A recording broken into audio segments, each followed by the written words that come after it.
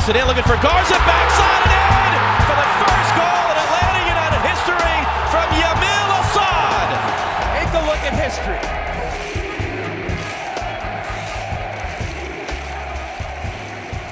Patrick Final, Jason Jones from the Mothership and DirtySouthSoccer.com. Joe Patrick from 92.9 The Game, the Mothership sometimes, and DirtySouthSoccer.com. I didn't say dirty right. That's okay. We'll try that again later.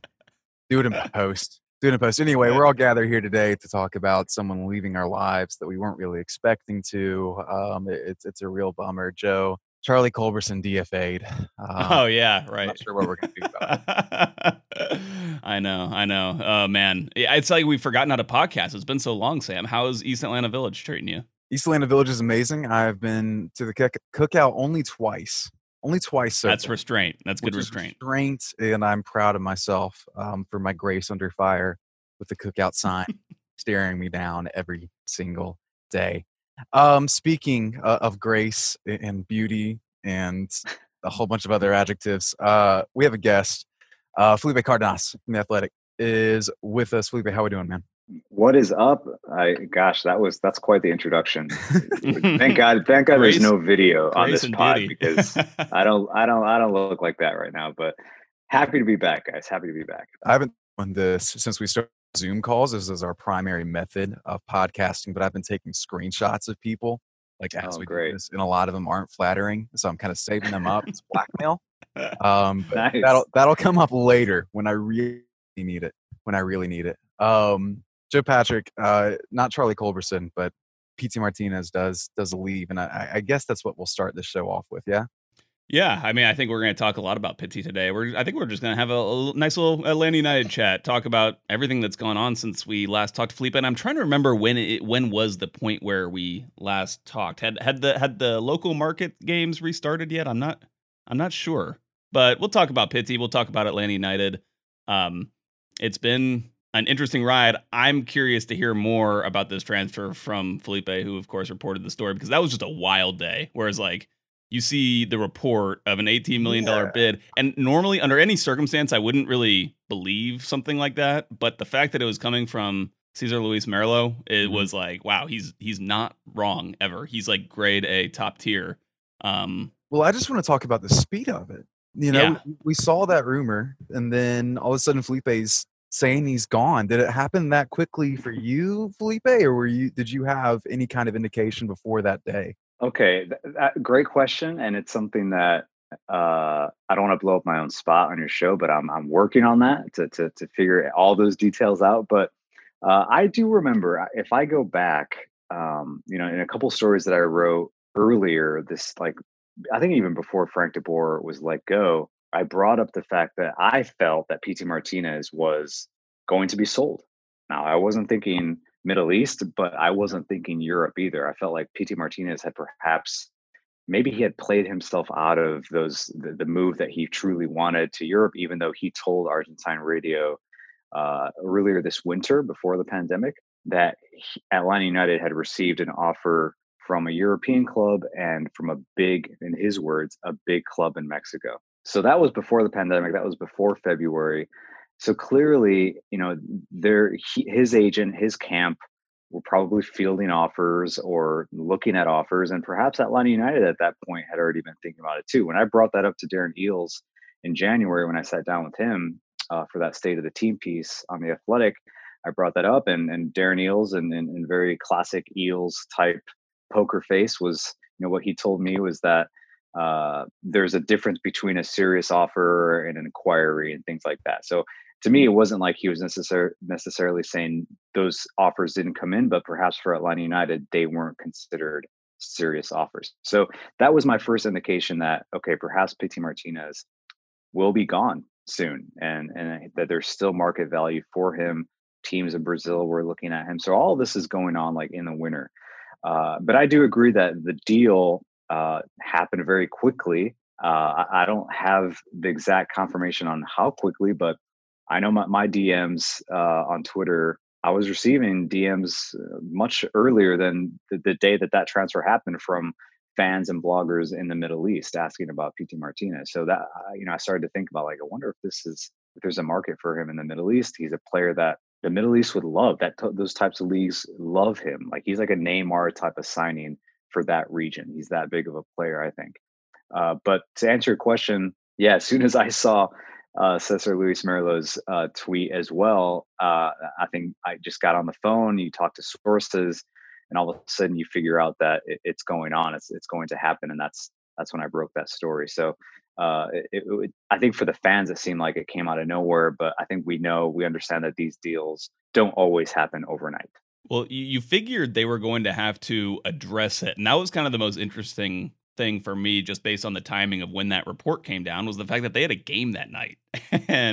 And if it was true, there was no way they were going to be able to play a player who had an a bid that was very much within the acceptable range, if not more so. So there's no way they were going to be able to play him. So they would have had to get out in front of that and try to address the reason why. And I don't think the injury, a knock, was going to cover their bases there. So that was a fascinating aspect of it. But I also think one of the interesting things about it was that since he's going to Saudi Arabia, or it was a Middle East club that made this bid. I mean, maybe things have been in the works for a long time, but it's a lot easier to keep that under wraps because you don't have the media environment that's going to dig out these stories in Saudi Arabia as you would if the player was heading to Europe, or if he is even like maybe heading back to South America. Because of the media environment in those two continents, South America and Europe, are so aggressive. Those stories are going to leak out, or they tend to, at least. And so I think that we don't really know exactly how long they were planning this transfer. But the other thing about Saudi Arabia is that those teams probably have so much money, they can just kind of decide they want to do it and make the offer. There's not a lot of build up that takes place before something like that can drop. I was going to say, yeah, I think there's go ahead, Sam. Yeah, I think this entire thing happened so quickly because they walked up with that briefcase full of cash and opened it up. And that was Can't say no to that. The whole deal, right? The light, the glow came about. There's a glow also. Exactly. Yeah.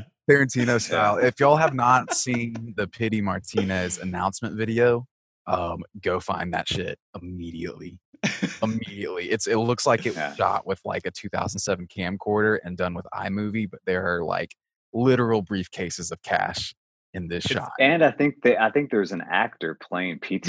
I think yes, it's a stunt guy. Yes, because at the end, model. There's a hand model with a Apple Watch. So I don't know. I think perhaps PT has that, but at the very end, the guy puts on the Al Nassr jersey with his back to the camera and kind of points to the name on the back, but turn around. If it's PT, it's like show your face. So that was pretty funny. I mean, going back to what Joe said, yeah, I think there are probably a lot of factors involved. But to your point, yeah, I think these markets, these teams that have money to burn, can really just come up out of nowhere and really make it difficult for clubs to say no to that type of deal. PT Martinez, I think we understand, was inconsistent here, and so there's, for a club like Atlanta United whose model is to bring players in and sell them off, you could argue that perhaps PT wasn't necessarily going to be the same type of move as a Miguel Almiron. I think that there was a possibility, if things would have worked out better, that PT would have stayed here. I truly believe that he could have, if he started just killing it, scoring goals, he was happy, all the turmoil that's going on didn't occur. Joseph doesn't get hurt. That connection that we started to see in the CONCACAF Champions League, that starts to come about. PT's name would have been on a transfer list. Like, he would have been, the talk would surround him, but who's to say that they don't offer him a long-term contract here in Atlanta and he takes it because he's like, okay, I can be a star here. My family's comfortable. I thought that was a possibility, but now $18 million is just so hard to say no to. And I think even, PT agreed to the move. Multiple sources told me that he okayed that move, which doesn't always happen for players. I think fans think that it's not always like that. Sometimes the money is so good for the clubs that the player has no choice. I think in this case, I'm sure it was a little bit of both, but PT, considering the situation that he was in here, the situation that the club is in, perhaps the quote unquote, this year is a wash, like all of these different factors that are going on. Who knows perhaps what his family situation is. Like, I know that it's tough to be away from family. maybe a change of scenery, even though they're not going back, they're not any closer to their family in Argentina. Sometimes just a change of scenery and a nice big bump in your bank account can be something that just calms a little bit of those anxieties that I think he was dealing with while he was here in Atlanta. So yeah, it'll be interesting to see. I think he's a huge signing for them. If you follow him on Instagram, you can see that it's not a bad deal for him where he's living. He's at a hotel right now, but it's very nice, very posh, and it's going to be a move for him that I think he can still excel. Al Nasser is linked with Papu Gomez from Atalanta at 15 million euros. So, like Joe mentioned, they have money to spend, and they're trying to build a team that's going to compete in Asia and consistently qualify for the Club World Cup. I think it's a great move for Pitti, just personally for him, especially based on the way things have gone during his Atlanta United tenure. You know, he came in clearly wanting to make that move to Europe, kind of using Atlanta United as kind of an intermediary step. And things just didn't, like we've talked about so much, you know, things didn't necessarily go according to plan. Maybe he did have a chance, again, like you were saying before this season. It's very easy to forget how good the team looked in those early games before the pandemic against Motagua, and the way that Pitti talked after that game as well. You know, he sounded like a totally different guy to me at that point. He sounded like he had kind of used the offseason very positively, mentally more than anything, to just get himself in the right headspace. And I thought that he was set to have a really, really nice season. But obviously things didn't materialize like that. So I'm trying to put myself in the shoes of someone like that who he's 27, I think. Yeah. Yep. And, you know, gosh, it's so hard to say. Like, we're just assuming that he's getting an unbelievable pay raise, something that's going to set up his family with, you know, generational wealth. And I just don't know how you turn something like that down. And I'm actually happy for him that he has that opportunity to make that kind of money. And I still think if he signs, I think it was reported that he signed a 4-year contract. You know, there's still opportunities for him to, he's probably not going to leave if he's getting paid a ton of money permanently, but he could go on loan to a European club while he's there, potentially, if a European team could pick up some of his wages. And then I think it sets him up to actually maybe return to Argentina when he's done and see out the rest of his career playing for River Plate or playing in a more comfortable environment for him and his family. So I think you know, when you take all these things into account, it's a pretty good deal. I could see why a player like him would want to take that, even though it wasn't maybe his ideal course if you were to have talked to him 3 years ago. Yeah, River Plate Twitter is blowing up. Like, people are saying, go get that money, Pitti, and then come back. Other guys are like, that's what happens when you go to MLS, career ruined. No longer, don't even think about the national team. Like, it's venomous. I think no one is surprised at this point. If you're following MLS and you're aware of the fact that these players from South America are coming here, the stigma that they deal with in their home countries. And one of the first stories I wrote about Pitti was in preseason of 2019, and the title of that piece was, "How could you come to America?"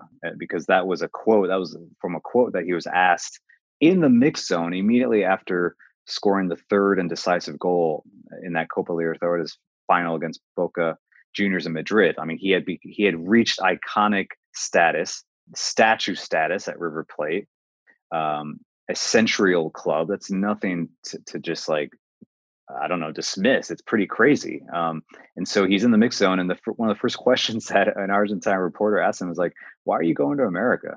And so I think Pitti's answer at the time was like, "This club believes in me." I know we all remember those quotes, but even a player like him in that moment still had to deal with that type of question. I think it hasn't gone away with the fact that hasn't always impressed at Atlanta United for different factors. I don't think it was all on him. But then he moves to Saudi Arabia, which for so many in South America and Europe and anywhere around the world, you're thinking, all right, he's done. He's going to make his money, you know, have a nice life. But we don't know that yet. I think, Joe, you're right. Like, he could be there 2 years. He could eventually move to a big club in South America. It doesn't have to be River Plate. It could be Flamengo. It could be Palmeiras, like rich clubs in Brazil that are fighting for, you know, internationally and regionally every season. And he has his money made, and those deals can get done. But for now, it's like, despite what you just said, Joe, that he has perhaps generational wealth, his family is set for life, he still has to deliver. Yeah. That's the key. Like now, even from afar, we will all be watching to see what he does, because perhaps that's all he needed was a change of scenery and a different league and different expectations. But if he has the same types of performances where he's pressing all the time, he's playing too fast, he's overthinking, he's instead of embracing the pressure, he's just kind of battling with it, then we'll know that perhaps he is in a bad place right now. I don't think so. I think he'll do well. So I think we can all kind of agree that it's pretty much a net win for PT to get out of here for the most part. He seemed pretty eager to get out of here. Mhm. He's getting the Mm. money. He's getting all those things. He's getting a reset. But Felipe, you were talking about River Plate Twitter being all up in him about, he failed. He didn't. He came here, and that's what happens when you come to MLS. And obviously, we've been here in Atlanta. We've seen examples of players coming from South America and going to bigger heights after that. Right. Which kind of leads me to this question that I've seen a lot of people kind of fighting about on Twitter and in the MLS just sphere in general. Was this a win for Atlanta? It's a win for Pitti, but is it a win for Atlanta in the sense that you obviously got your money? That's huge. Like to get 18 million out of this is wild, honestly. Because honestly, I didn't think he was. But there's that perspective too of like, is the credibility damaged to a point that it doesn't recover, or maybe it doesn't recover quickly? I'll start. I think it is a bit of a hit on both the league and Atlanta United as far as their approach, both league and club's approach to DPs, because in Atlanta United's case, Miguel Almiron was is still one of the top players that's ever come through this league. I don't think that was the expectation. Perhaps Tata thought that he could do that because Tata already thought he was the best player in Argentina. So clearly, I don't think he would have been surprised that Miguel Almiron became one of the best signings in league history here in MLS. But now, even though PT Martinez was coming off something that Miguel Almiron has never accomplished in his career, two international, intercontinental titles, and just the status that he had garnered at this big club. I think it was Matt Doyle that used the term flex, and I agree. It felt like a flex move by Atlanta United. We've just sold this guy Miguel Almiron for close to 30 million. He's going to Newcastle United. What else could we possibly do than to bring in the most popular player in South America right now, other than Lionel Messi? And that is how popular and famous PT Martinez was and continues to be. So it doesn't work out. It's a high profile signing. I think for some fans in this league, there was a little bit of like, who is this guy? Even though he was South American Player of the Year, if you're not watching soccer in that region, you're not so sure how good is he? What is his game like? Is he like Miguel Almiron? Is he the replacement? So all these things were already just swirling around that signing.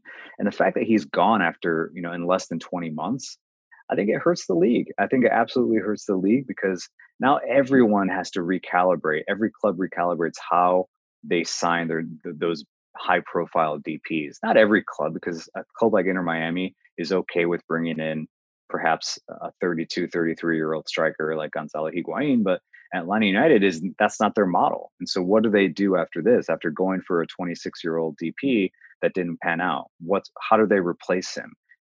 It's just like with Frank de Boer. How do you go from that misstep and make sure that this next decision is one that brings positive news, not a little bit more of the same? So it'll be interesting to see. I think it's a shame. I think it's a shame that PT Martinez didn't work out the way that we all expected him to, because he's a talented player and he would have been great for this league. I think he could have been a real star in this country.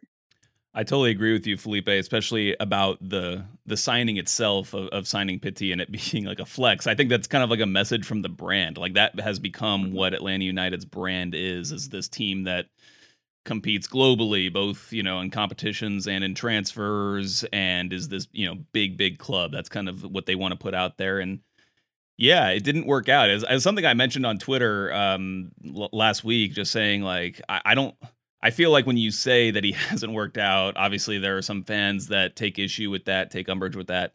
I I think we need to be open about the fact that it didn't work out. You mean here.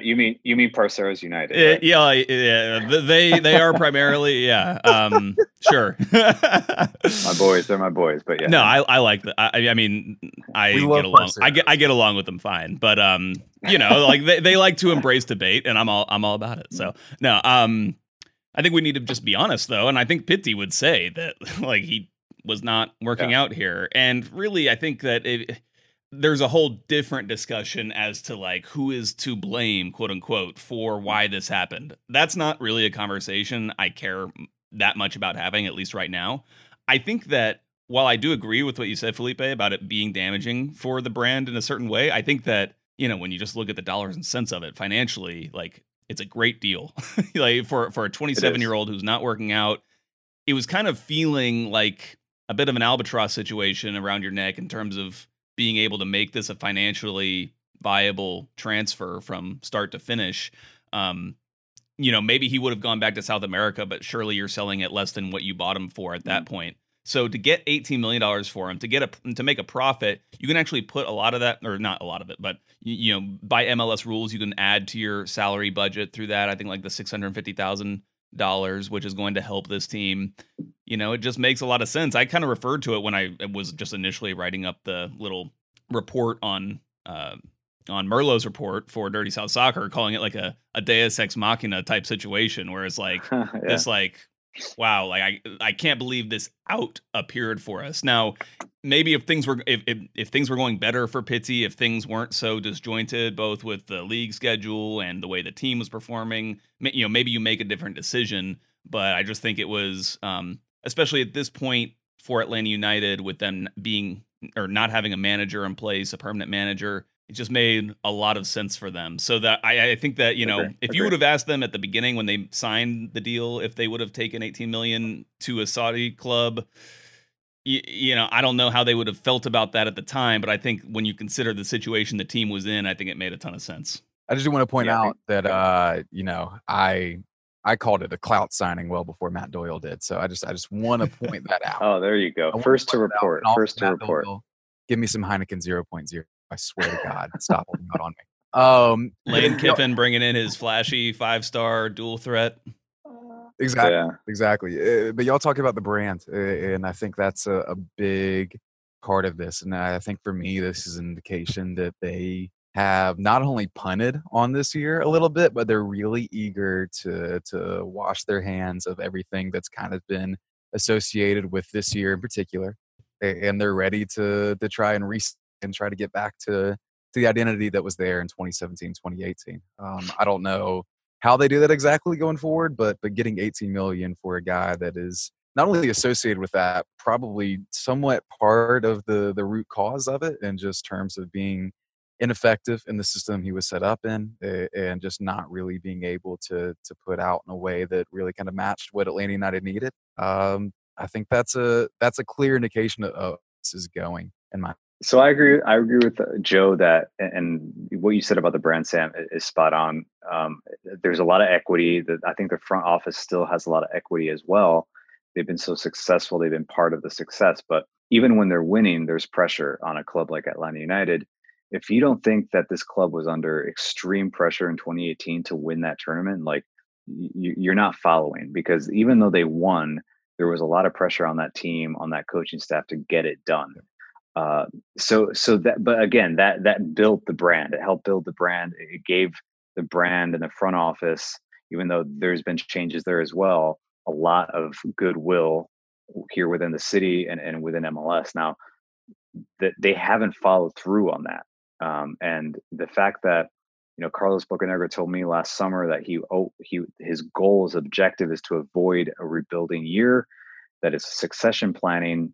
They are totally rebuilding. I mean, there's no other way to look at it. This is a rebuild, and we're witnessing it. And so, yeah, I think you could say that Atlanta United's probably punted, and that's out of character. That is out of character for a club like this to admit to that, and to have to do that as a way to rebuild the culture of the team. So, yeah, I think there's plenty to look at. Now, something that I just told Drake Hills, I was on his podcast before jumping on with you guys, We're talking about Nashville. We're talking about Atlanta. And the one thing that he brought up that I thought was interesting, because it is a parallel, is the notion that if you don't have a striker, just find your two most creative players and hope that they fill in for that striker. So in Atlanta's case, and this goes back to what Joe said about pointing the finger and like whose fault is it? Like, why didn't PT work out? Clearly, Joseph Martinez's injury was like that just caused so much chaos.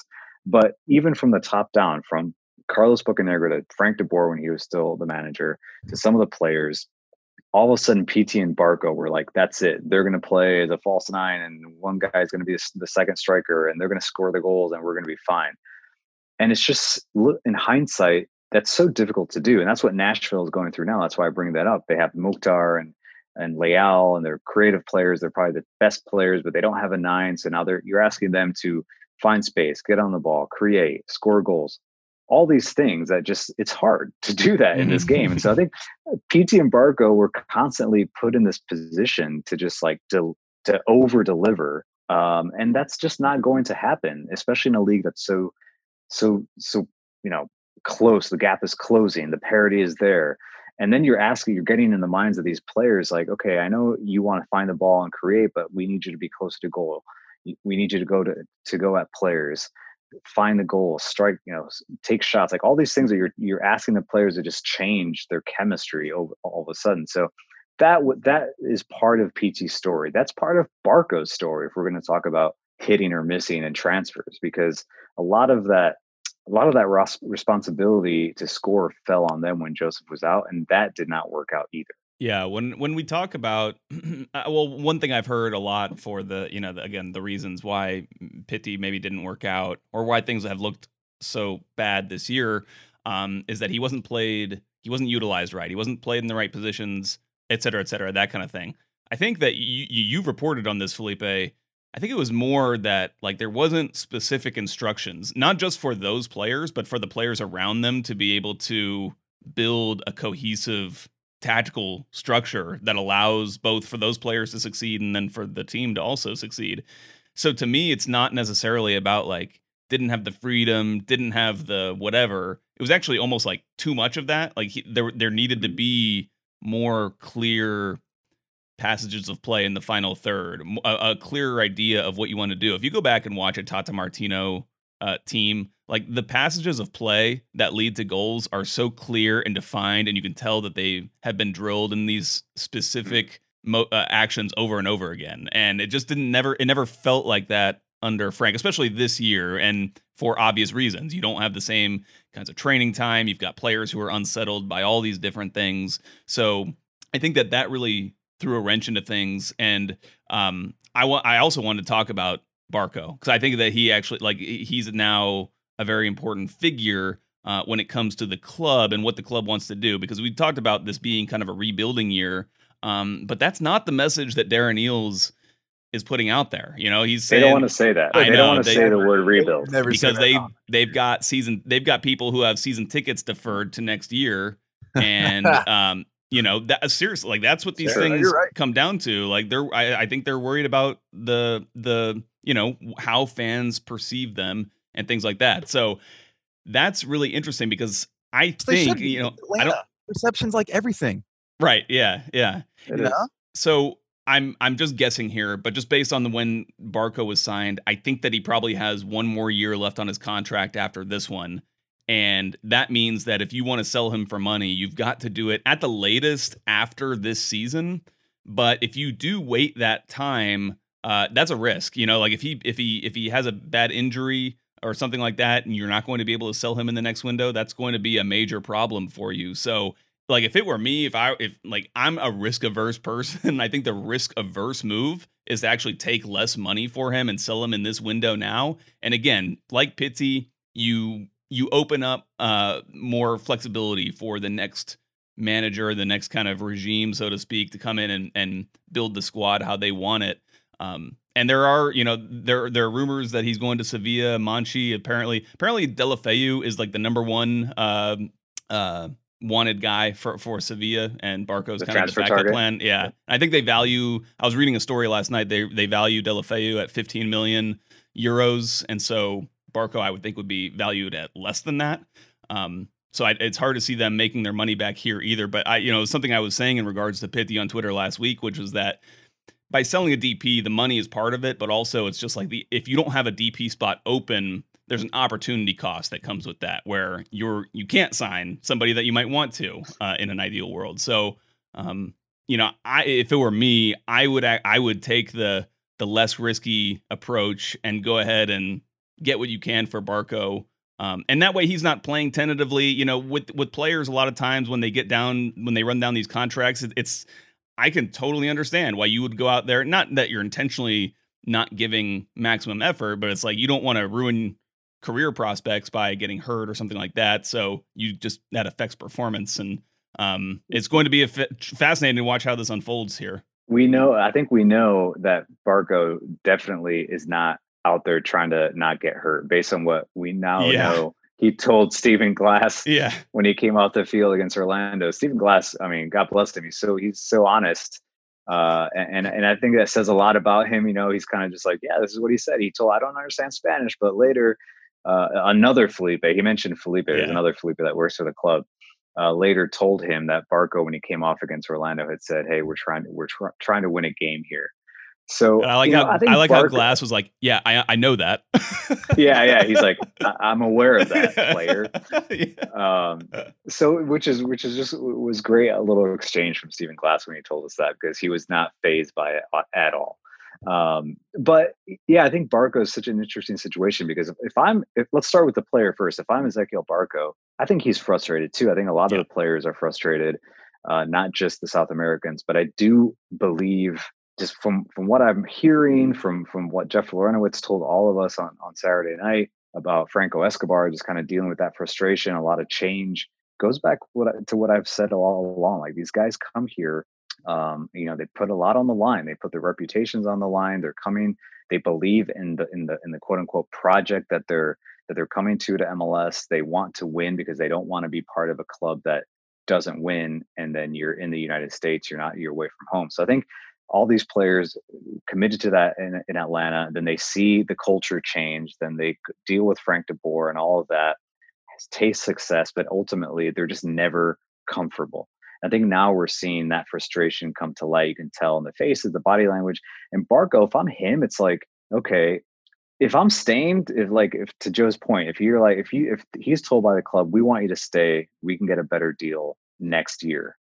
My first question would be like, who's the coach? Then who's going to be my coach? Mm-hmm. Because if it's going to be another situation where the coach doesn't know how to use me, or he's playing me as an 8, he's playing me as a 10, he's playing me as a right winger, I'm a false 9. And again, ultimately that affects his production and his numbers, which is what scouts look at a lot of times.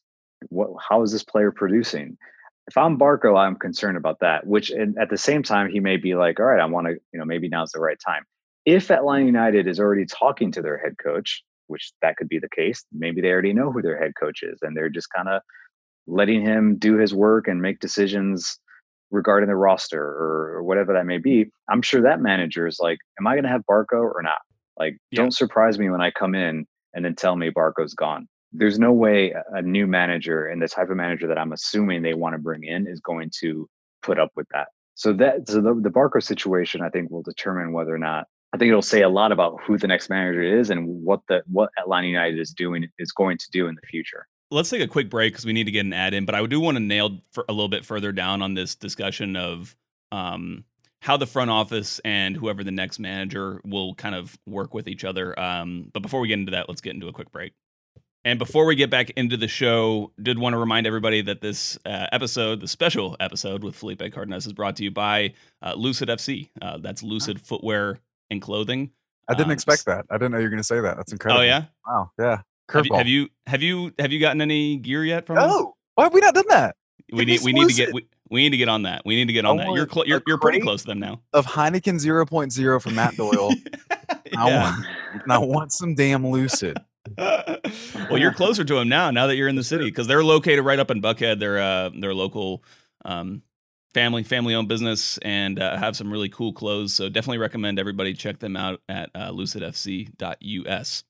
I wanted to get into, again, like we were talking about, kind of this managerial situation that's coming up. And I'm really fascinated because it seemed to me like there were kind of different approaches as to how the manager, what I'm going to call him the manager and the front office work together when you look at the Tata Martino era versus the Frank DeBoer era. And it definitely seemed like Tata Martino had a lot more say in the way that the squad was built. He definitely had input in players he wanted to bring in. Miguel Almiron, we know, was a guy that he personally called up and asked him to come join his project. We heard him talk about Yamil Asad, saying like him trying to convince him to do a new deal and come back to Atlanta in 2018. Joseph, he knew all about Joseph. Joseph was another one. Yeah. Can I just say then that, like, I think the basic thing there is he was just more prepared, probably. Like, yeah, I think so. I definitely think like the story about him showing up with the binder, soccer players, yeah. Yeah, I mean that says a lot. He was an obsessive coach, Tata Martino, but again, his history and his experience allowed him to know who these players were. Like Joseph Martinez, for instance, he as the Argentina national team coach, he played against Venezuela in that 2016 Copa America here in the United States. Joseph, as Tata told us, was a handful, and he's the type of 9 that he really likes because he can play. You know, he's good on the ball. He's moving. You can drop him back. He can play as a quote unquote 10. He gets behind the lines, and he's not just finishing. His job isn't just to finish. And remember, Tata came into Atlanta, and Kenwyne Jones was the star striker. And I think from what I've heard and from what we can assume, Tata was like, no, that's not going to be my striker. I know a guy named Joseph Martinez. So again, you bring up such an important piece of the puzzle, Joe, because Tata was a different type of manager and a different time for the club as well. He probably had a little bit more say because they were building the very first iteration of Atlanta United, but also clubs in South America and coaches in South America. That's how they work. That's how it is. They literally ask for players. I want this player. I know this guy. The technical director role in South America isn't traditional. It's not necessary. It's not the way it is here. I think here technical directors have a lot more control, if you will. Yep. Same with Europe. It's very much like the European model. In South America, like that type of role is kind of like a new thing in South America. Not every club has. I think they call them managers. Actually, it's like a GM essentially. That is like a new in vogue thing in South America. So that tells you that the manager has a lot of power in South America. And so that I think that's always a dynamic that Atlanta United will have to deal with. Like Carlos Bocanegra, Darren Eales, they'll have to look at themselves and be like, okay, how much control are we giving up? Like, how much are we delegating?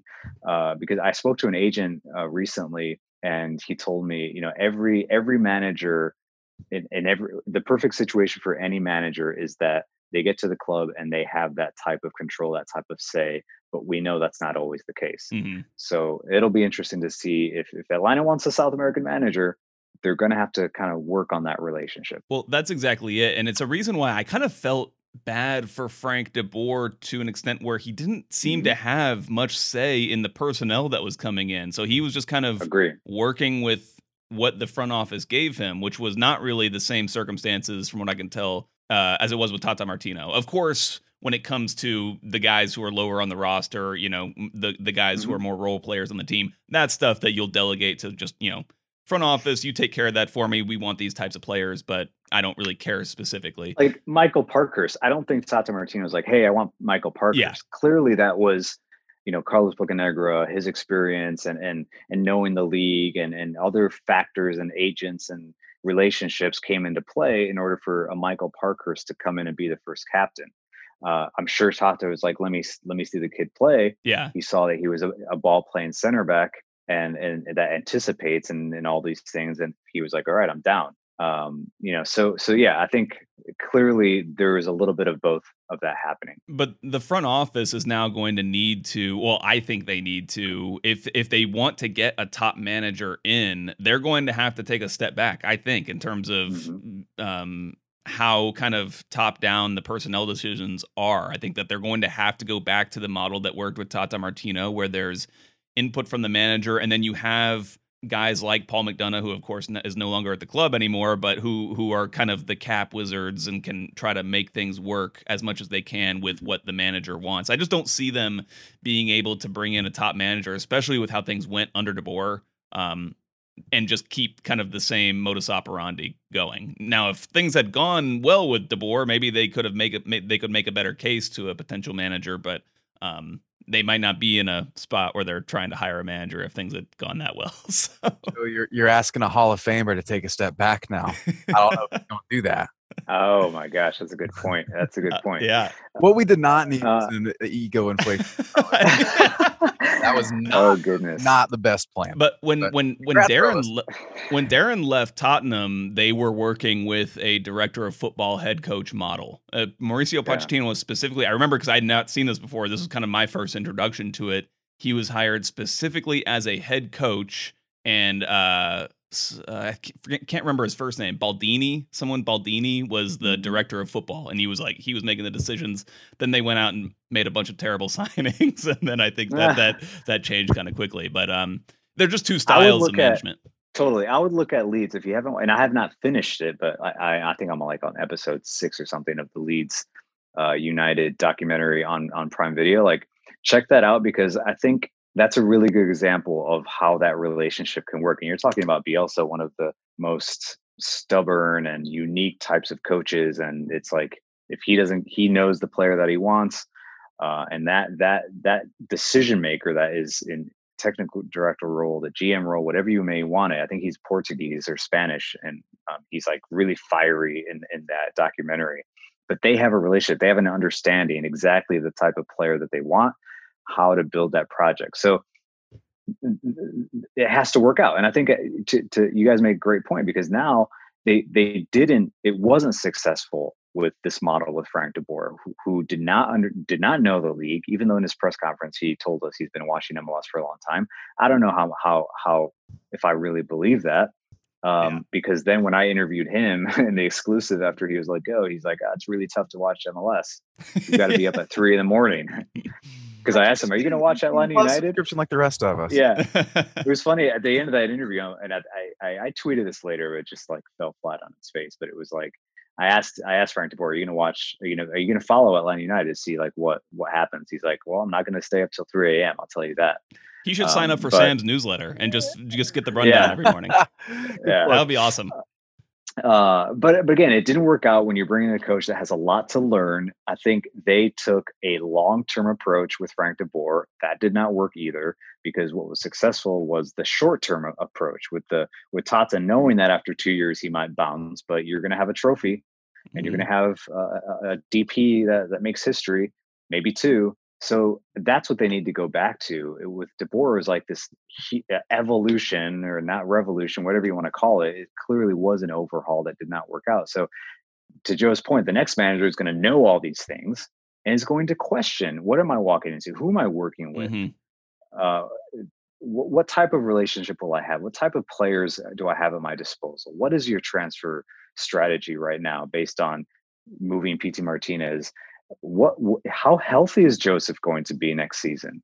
So a lot of questions that the manager that comes in is going to have to embrace, and who knows if 2021 is just part of this rebuild, because again, Joseph is not, it's going to be tough for Joseph. We haven't even talked about that yet. Yeah. That's a big time injury. It's going to be tough for him to just come in and start killing it. On top of that, he seems to be eating in just about every photo I've seen of him. He did the Orlando video the other night. He had an arepa with him, and it looked delicious. But I was like, "Have you had an arepa? So good before?" Yes. Okay, and plus those are Venezuelan arepas, which are they open them up and stuff it with meat and potatoes and chicken. The Colombian arepa is just flat, and you can put those things on top of it. That's the one I had. Yeah. But the Venezuelan arepa, and his grandma's there making those daily. So I mean, he's got a lot of temptation there, man. He's in trouble. Yeah. Well, should we talk about the season?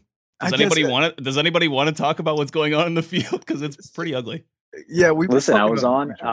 Go ahead. Let me say one thing about the season. I was talking to Max Bretos yesterday, and we were like, man, this season, like what is it? Like what is this season? And how engaged are the fans going to be moving forward? If this phase 3 thing and whatever happens, like are fans going to be allowed? Like what's going on with the pandemic? It's going to be tough to ask the fans to stay involved, to stay engaged.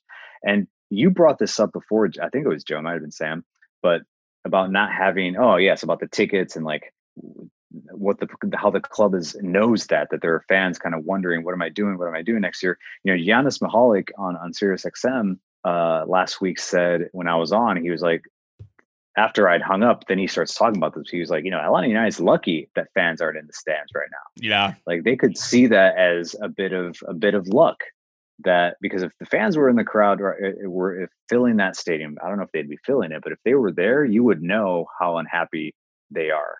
And right now it's just their only outlet is social media. But if, we've seen that before. Frank's first game, he was booed off the pitch. Imagine what the fans would be doing if this season were normal and the results were the same. So it's tough. It's tough for all of us that have to continue to kind of like cover this, not knowing what's going to happen. So one of my jobs as part of putting together a daily newsletter for the mothership is to kind of very carefully examine social media for all the teams and try to include anything interesting I see. But so I'm looking at team accounts a lot. And I've noticed a lot of teams having drive-ins and like watch parties and things like that. They're socially distant and safe, but where people can come together and watch the team. Do you know who has not had anything like that at all and wouldn't even consider it right now? Atlanta United, because that's exactly. They did consider it though. Yeah, I mean, they didn't do it though. So I mean, they didn't do it. They didn't do it. Yeah. So my thought has been for a while now that they just don't even want to really even acknowledge what's happening because the team is bad. Yeah, I mean, to Felipe's point, what Giannis was saying was that like I don't think the fans would be filling up the stadium if they were allowed to come in, like, and that would be bad for the brand. They've billed themselves as being this team that has the biggest stadium, the most fans, the highest attendances, and I don't think they'd. Well, I mean, maybe in relation to other MLS teams, they would still be getting the raw total numbers, especially if they're counting like season tickets that are sold that despite whether the person shows up or not. But yeah, I mean, I think to an extent that's a really interesting point by him. But and they would definitely be booing. They would be booing, but we don't know if the crowd would be the difference maker for this team. Yeah. I mean, I think that's a lot of us are talking about that. That's brought up a lot. The players have brought it up. Some of the top players around the world have brought it up about how difficult it is to honestly play these games with no fans and like get up for them and motivate yourself. So it's not just an Atlanta United problem, but clearly just the talent level is not there this season. They're really struggling with who they are and they're being open about it. So this isn't a narrative that we're coming up with. The team has acknowledged that they're not as confident, that they're dealing with that in front of goal. And in general, I think you're watching this team with this dilemma of we need to be attacking again. Okay. And inner manager Stephen Glass has taken on that responsibility and he wants to do it. But at the same time, I honestly still feel like they don't want to lose though. Yeah. They don't want to take any more L's. And so you can see it during match days that tug of war. Do we step forward? Do we sit back? Sometimes 3 guys go and 4 guys stay back. It's not consistent. It's not cohesive yet. And I don't think you can expect that, but that's where this team is from a talent level. It's not all there. The starting 11 is not consistent enough to where they have this chemistry that also defined Atlanta United for so many years. And now they don't want to lose. They're not sure. They don't want to be that team that's like, that has 7-8 guys in the opponent's third because they don't want to get caught. They don't want to play from behind. And so there's a big psychological battle happening every day within the club. And I think that'll define the season. I think heart, confidence, belief it's more about that than it is tactics right now. Mm-hmm. Because we know like, yes, 10 teams get in, but if Atlanta United qualifies for the playoffs, I believe they will, they're not going to be a favorite. Yeah. So they're going to have to deal with that as well. Like, how do they embrace this year? Like that's how you open up the segment. Like, what is this year? How does the club even feel about it? So it's going to be tough. It's going to be interesting to see how they overcome that. You talk about the hesitancy, and it's amazing how often this team is at a numbers disadvantage everywhere. everywhere. It's wild, and you see it going back, and it's interesting to look at something like the Orlando game where there were so many chances for Orlando that didn't end up like registering next year or anything like that because players were scrambling back, and people like George Bello were having to make these incredible sliding stops. But even still, if you look at the analytics right now, it could be so much worse. It really could. Yeah. It's like a -6 expected goal differential right now. And I don't know if that's going to get better anytime soon. It really, really might get worse, which is interesting to say the least. You know, Sam, the thing about what you said about Bello, it's such a good point because when that happened and that play happened against Orlando, Bello, tracks back, finds the angle to just nip. I think it was Michel who broke in, but and like, yeah, a lot of guys are like, oh, great play by Bello. I felt like Bello's body language was kind of like, oh man, like that was tough. Yeah. And like, I think if you remember in 2017, 2018, that happened all the time, but it was like part of the plan, Right. it was like part of it. Like you had Parker's was going to be 1v1, and you had to rely on him to be able to snuff something out, and when Frank comes in, the first interview I did with Parker's, that was one of the first things he pointed out about like how everything was changing, is that was something that Frank did not want to put his team. He didn't want to put his team in that type of situation. And I feel like a guy like Michael Parkhurst was kind of like down with that. He's like, all right, yeah, that's cool. Like, I don't always want to be on an island. But again, hindsight, I think that's how this team should be playing. That's how they should believe that they can be successful. LAFC, look at them. They win games 5-3. If they lose a game, or if they tie a game 3-3 or 2-2, or don't have a perfect performance, the question to Bob Bradley is always, are you concerned about the defense? Are you concerned? And he's never concerned. Mm-hmm. Yeah, he knows they're not great there, but he's confident in them, and he's like, we've got to keep going forward. So that's where Atlanta United, that's one of the steps that they've taken backwards as far as that identity piece. We talk a lot about that. And that was part of it. That was part of the excitement. That was part of the brand. So there was a moment last year. Well, obviously there was the moment where Atlanta United kind of made their transformational change in the middle of the season, going from that kind of 4-3-3 to back to the 3-5-2. And I remember distinctly under the 4-3-3, it always seemed like they were, again, trying to manage the game, trying to control the game, doing all these things. And then the first game, when they kind of went back to the 3-5-2, it wasn't a great representation of what I'm going to talk about because they were up a man like that entire game against Houston. But I think the next game was on the road against LAFC. Or if it wasn't, this LAFC game is the first time I distinctly remember seeing this, which was that at the end of the game, when like as soon as the final whistle blew, Leandro Gonzalez-Pirez, like everybody like fell to the ground exhausted because they had run their ass off in that game. Again, like you were saying, both going forward, but also, when you go forward, there's a lot of tracking back and scrambling back that you have to do. But the team always performed best when it was asking the players to give that. Interestingly enough, it's something that as a Tottenham fan, I've been watching this documentary, the Amazon Prime one.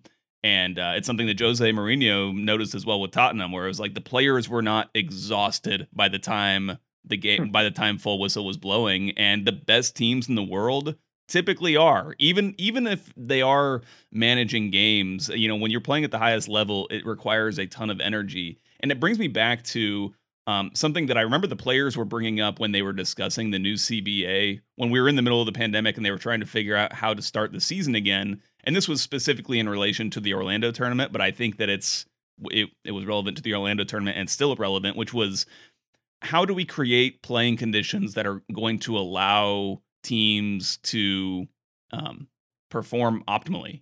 To both for players to show their best representation of what they are individually, and then also for teams to be able to perform to the expectations that they would have. And I think that it's a really tough situation for Atlanta United right now, trying to make this big change in what you are on the field tactically, when you're in these conditions of just not having time on the practice field to drill it. Like, they had tons of practice time between these two segments of the season, but you can only do so much and kind of respond to certain faults that you have in the team, that you only find out when you start playing matches. And so it's I find it that the Glass seems frustrated with this, and the players, I think, also seem frustrated that they aren't in the conditions that allow them to perform optimally.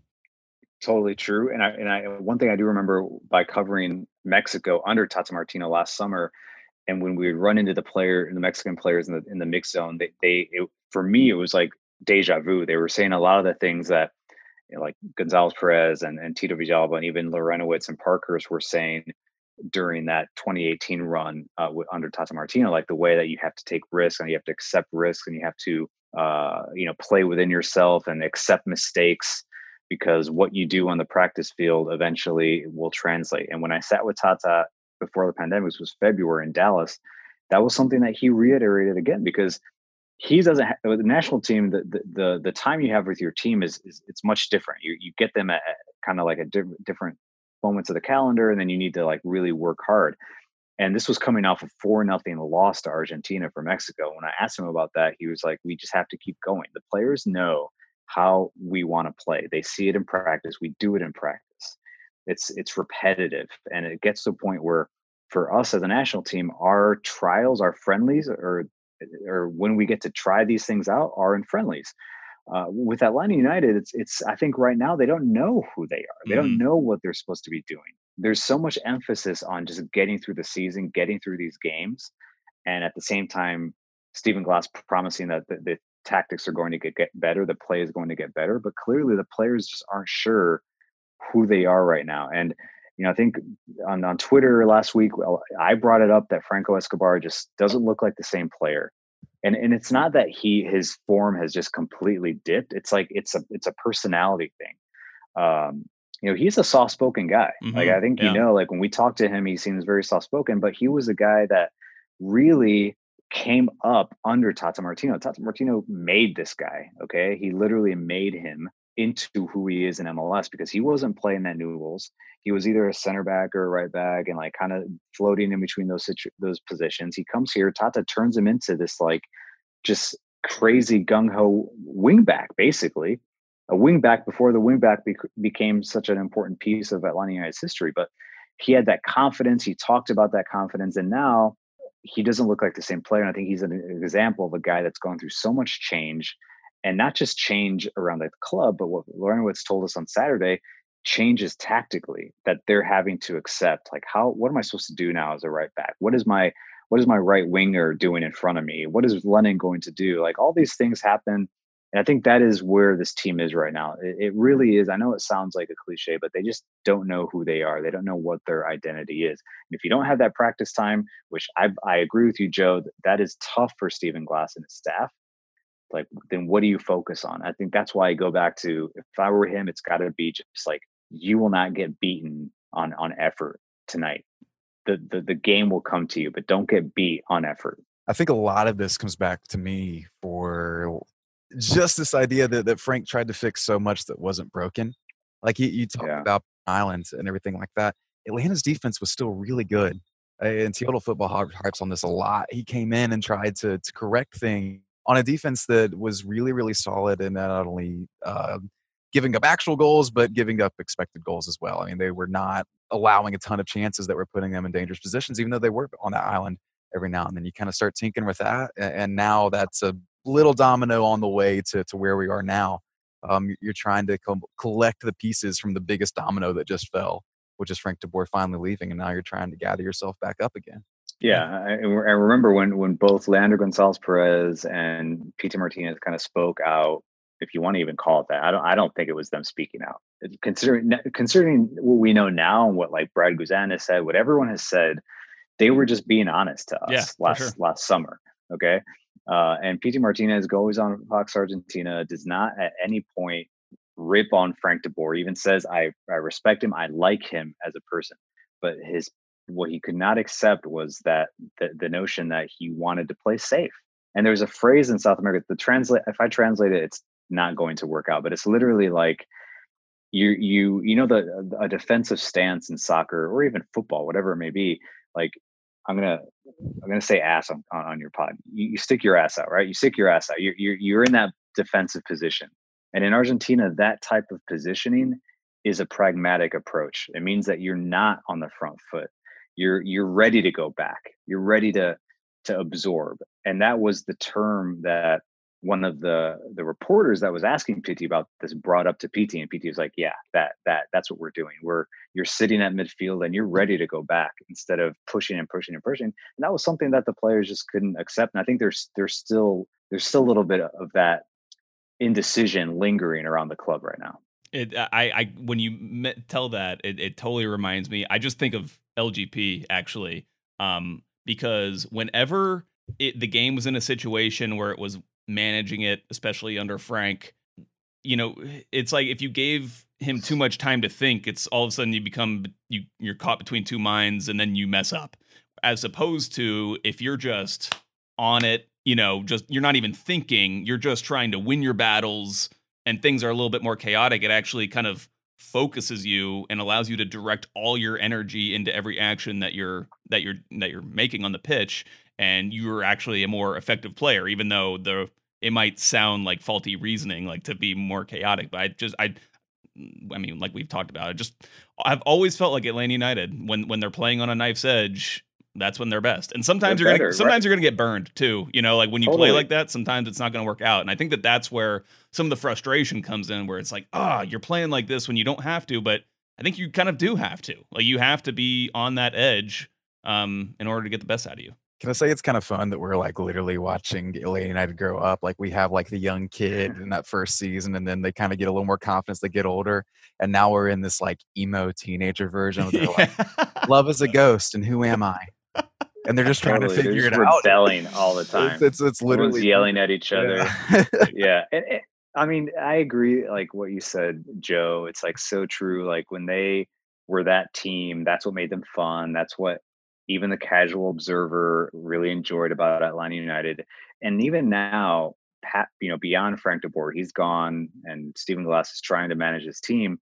When I watch them play, I'm like, God, they go backwards so often now. It's like, and that is, to me as a player, I understand it. Like, especially when you're in a tough spot. One of my last years in college was just so bad. We did not have a good year. And I remember playing games thinking like, I'm not good, like we don't feel confident. Like you just don't want to make a mistake. You don't take your guy on. You don't want to be the guy that then the coach is like, all right, you're out. I need to make a change. And I'm seeing that now. And I think there's this like, there are moments throughout these matches where instead of going forward, they'll just go backwards and kind of regroup over and over again. Yeah. And to use a good example, Atalanta, who, almost gets to a semifinal of the Champions League, a small club with rich history, but they're just not a big club in Italy. Mm-hmm. And one of their players, I don't remember who it was, but he told the story, during the Champions League run, that their coach, Gasperini, does not allow them to pass backwards. He does not allow it. And if you watch Atalanta, they don't do it. It's like, and if they do, it's like whoever gets it immediately goes forward. You better be in a real emergency in order to play backwards. And Atlanta United they're not doing that. They're still, to Joe's point, it's like they have too much time. And then they start kind of just like playing safe, going lateral, going backwards. And so that's a hurdle. That's a hurdle for the players and the coaching staff. I think we've played a lot of. We should be the manager. They need to just hire the three of us. Do it like an English club that's like a non-professional. Multiple managers. One condition I get to do the press conferences and just like quip the entire time. I'm not going to be helpful, but that'll be my usefulness there. Something that Sebastian Blanco told me before he tore his ACL. God, that was awful. I interviewed him a week ago, and I tweeted today. He really sounded like a guy that was like, he knew this was his moment. Like he had not settled. He had overcome all the stuff, and he's finally like a legit star. And then he tears his ACL on Sunday. But one thing that he told me, we were talking about fans, just in general, fans in the US, fans in South America, whatever. And he was like, what really irritates me? This is Sebastian Blanco. He tells me, what really irritates me is just fans that think that this is easy. Yeah. That what we do is easy. That it's just like, just do this and you'll win. Just play this way. And that's what we're doing right now. That's literally what we're doing. But again, he was like, I know that's your job. And it's the fans' job to critique. But it is irritating to think that we can come out here and make whatever change and we're going to win. So could they do a podcast? So right. Yeah. I doubt it. That's what always gets me when you hear fans like, yelling at players to run. It's like, well, they've been running for 70 minutes and they're really tired. Yeah. But Yeah.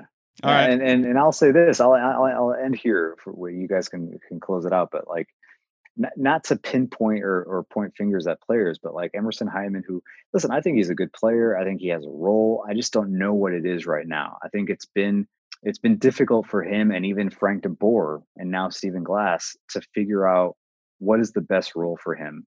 And, you know, to hear Jeff Larentowicz tell us on Saturday that he does so many things for the club, he does so many things for that team during games. And I think I know what Jeff is doing or what he's referring to, because there are moments where they just need to find a player to get on the ball, and Emerson can be that guy. He'll like kind of get on the ball. His composure is really good, and he'll kind of play it, and they'll play on. But is that what they want from Emerson Hyndman? Because sometimes I'm like, when I see that happening, I'm thinking, get forward, go get faster.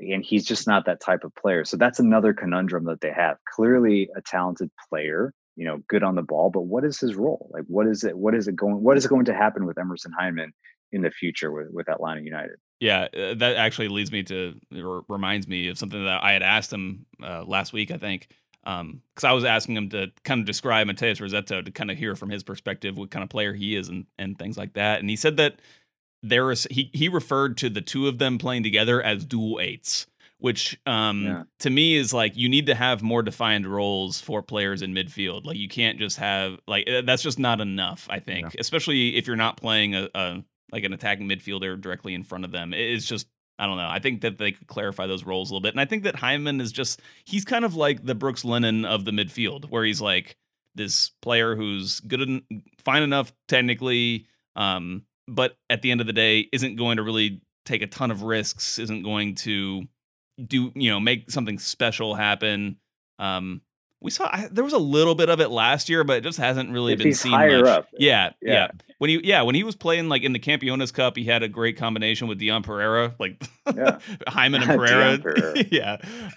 But I mean, that just goes to show that like, you don't need to be some super talented players to do some of these things sometimes, but you just need that confidence and that kind of feeling that faith from your manager and your teammates to be able to pull those things off. Well, that's the thing. We're talking about expectations, and all of that always comes back to these guys are making way more money than me to do this thing. And that's going to follow Emerson Hyndman for a long ass time while he's in Atlanta.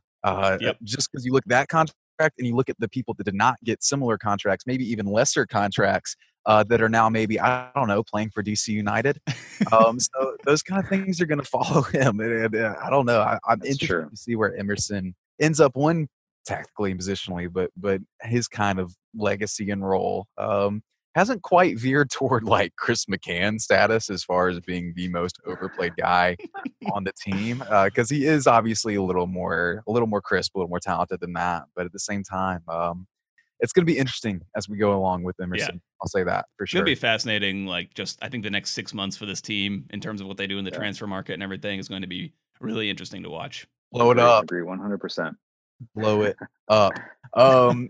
Speaking of blowing things up, Felipe, blow up your spot a little bit. You got anything coming out anytime soon that folks should be aware of? Oh, well, I will. Let's see. The app, if you are a subscriber, and please subscribe to The Athletic, because we do it for you. We write for you guys. Thank you. I honestly believe that, and I mean that please subscribe, because we are independent journalists. We work for the readers. So, check out the app. If you haven't updated your app, update your app today. And there's a new feature called Real Time. And what that is you're going to find the writers that you follow, the authors that you follow. We're going to be there essentially writing briefs, writing like quick news bits that perhaps we would normally do on Twitter. And now we're going to be doing a little bit more of that on the app. You can still engage, you can comment. So that's kind of a cool new feature. And there's like a new redesign. So check out the app, update it, check it out. And of course, follow me on Twitter at Felipe Carr. Follow The Athletic Soccer at The Athletic SCCR. Thank you. Anything to get me off of Twitter is good with me. I'm literally I'm trying to use it less. I'm trying to use social media less. We have to with the nature of our jobs, but it's been rough here. It's been rough. We've had Orlando fans back in the mentions too, because they're all upset we celebrated a goal or something like that. I don't know. Oh god, we didn't even fucking talk about that. No, man. What? It was so. I thought it was weird. I honestly, considering the history between Orlando City and Atlanta United, especially the rivalry on social media and like what that became between the clubs and the fans and all that. Like sometimes it got creative, sometimes it was pretty toxic, but whatever the case, you knew that it was going to happen on social media, and it just felt so weird when Orlando got the win. Like nothing really happened. I think Orlando sent something of like their logo coming through the ceiling of Mercedes-Benz Stadium, but there was no nothing went viral. No one was really talking about it. Like the win was the big deal, but everything else that has surrounded that rivalry, and again, it's because of 2020. I know it just kind of just like went under. Yeah. It was kind of like brushed under the rug, and okay, next game. Just weird stuff for this season is so bizarre. I would like to say I think we're just better at them than social media for the most part, and I think we can. I think DSS can definitely take some credit for instigating a few things in that rivalry. Yes, no doubt. Which is why we've been super quiet lately on match day, because we know it's coming. So no, it was weird. It really was weird to celebrate a very, very fluky win or tie that kind of felt like a win. Want to draw? Felt like a win. We want to draw. Yeah. We want to draw. You know, strange times, but I think the biggest takeaway there is that Adam John is the next great striker in MLS, and that's kind of all we need to really say about that. Joe Patrick, you got anything to plug? No. Cool. I do. Yeah, if you guys haven't subscribed to the newsletter yet, it's a daily kickoff. Go ahead and do that. I'll ramble about things and then sometimes talk about things I have no idea about, like the MLS Youth Development Program, which I definitely wrote about today. I don't know what it is. I definitely wrote about it. We do have one of those on Dirty South Soccer. It's probably much more competent and coherent. Check you got actual interviews, so yours is probably 1A. That's true. Anyway, I do have a bunch of features coming out right now that I'm kind of starting to get rolling with that. So kind of get into a new role. They're all sad. Nice. They're all really sad. Then you would do great for the Athletic UK. They write a lot of sad pieces. I'm here for it, guys. Hit me up. Overcoming adversity left and right. So much adversity. So much adversity, guys. And I'm handling it fine. But go check those out. I got a few features out. Got some good stories about supporter in San Jose who's dealing with lung cancer. I got a feature coming out today about a kid in Miami who recently passed away from childhood cancer. Have a good feature, I think, on Steven Linhart. If you guys remember him, he talked to me and talked my ear off for a while and then asked me what my purpose in life was as I interviewed him, which was fascinating. I tried to answer. And yeah, I got more stuff coming out later this week too. Portland Timbers are doing some good stuff over in Rwanda. So yeah, check out the mothership for that stuff. It's fun and sad, just really sad. Go Sam. Much like Atlanta United right now. It's a fitting tribute, I think. Anything else for we get out of here, y'all? Nope, we're all good. Good, man. Thanks again for the invite, guys. Always enjoy it. We'll do it again. We'll do it again soon. Always, for sure. All right, bye, y'all. I was lying on the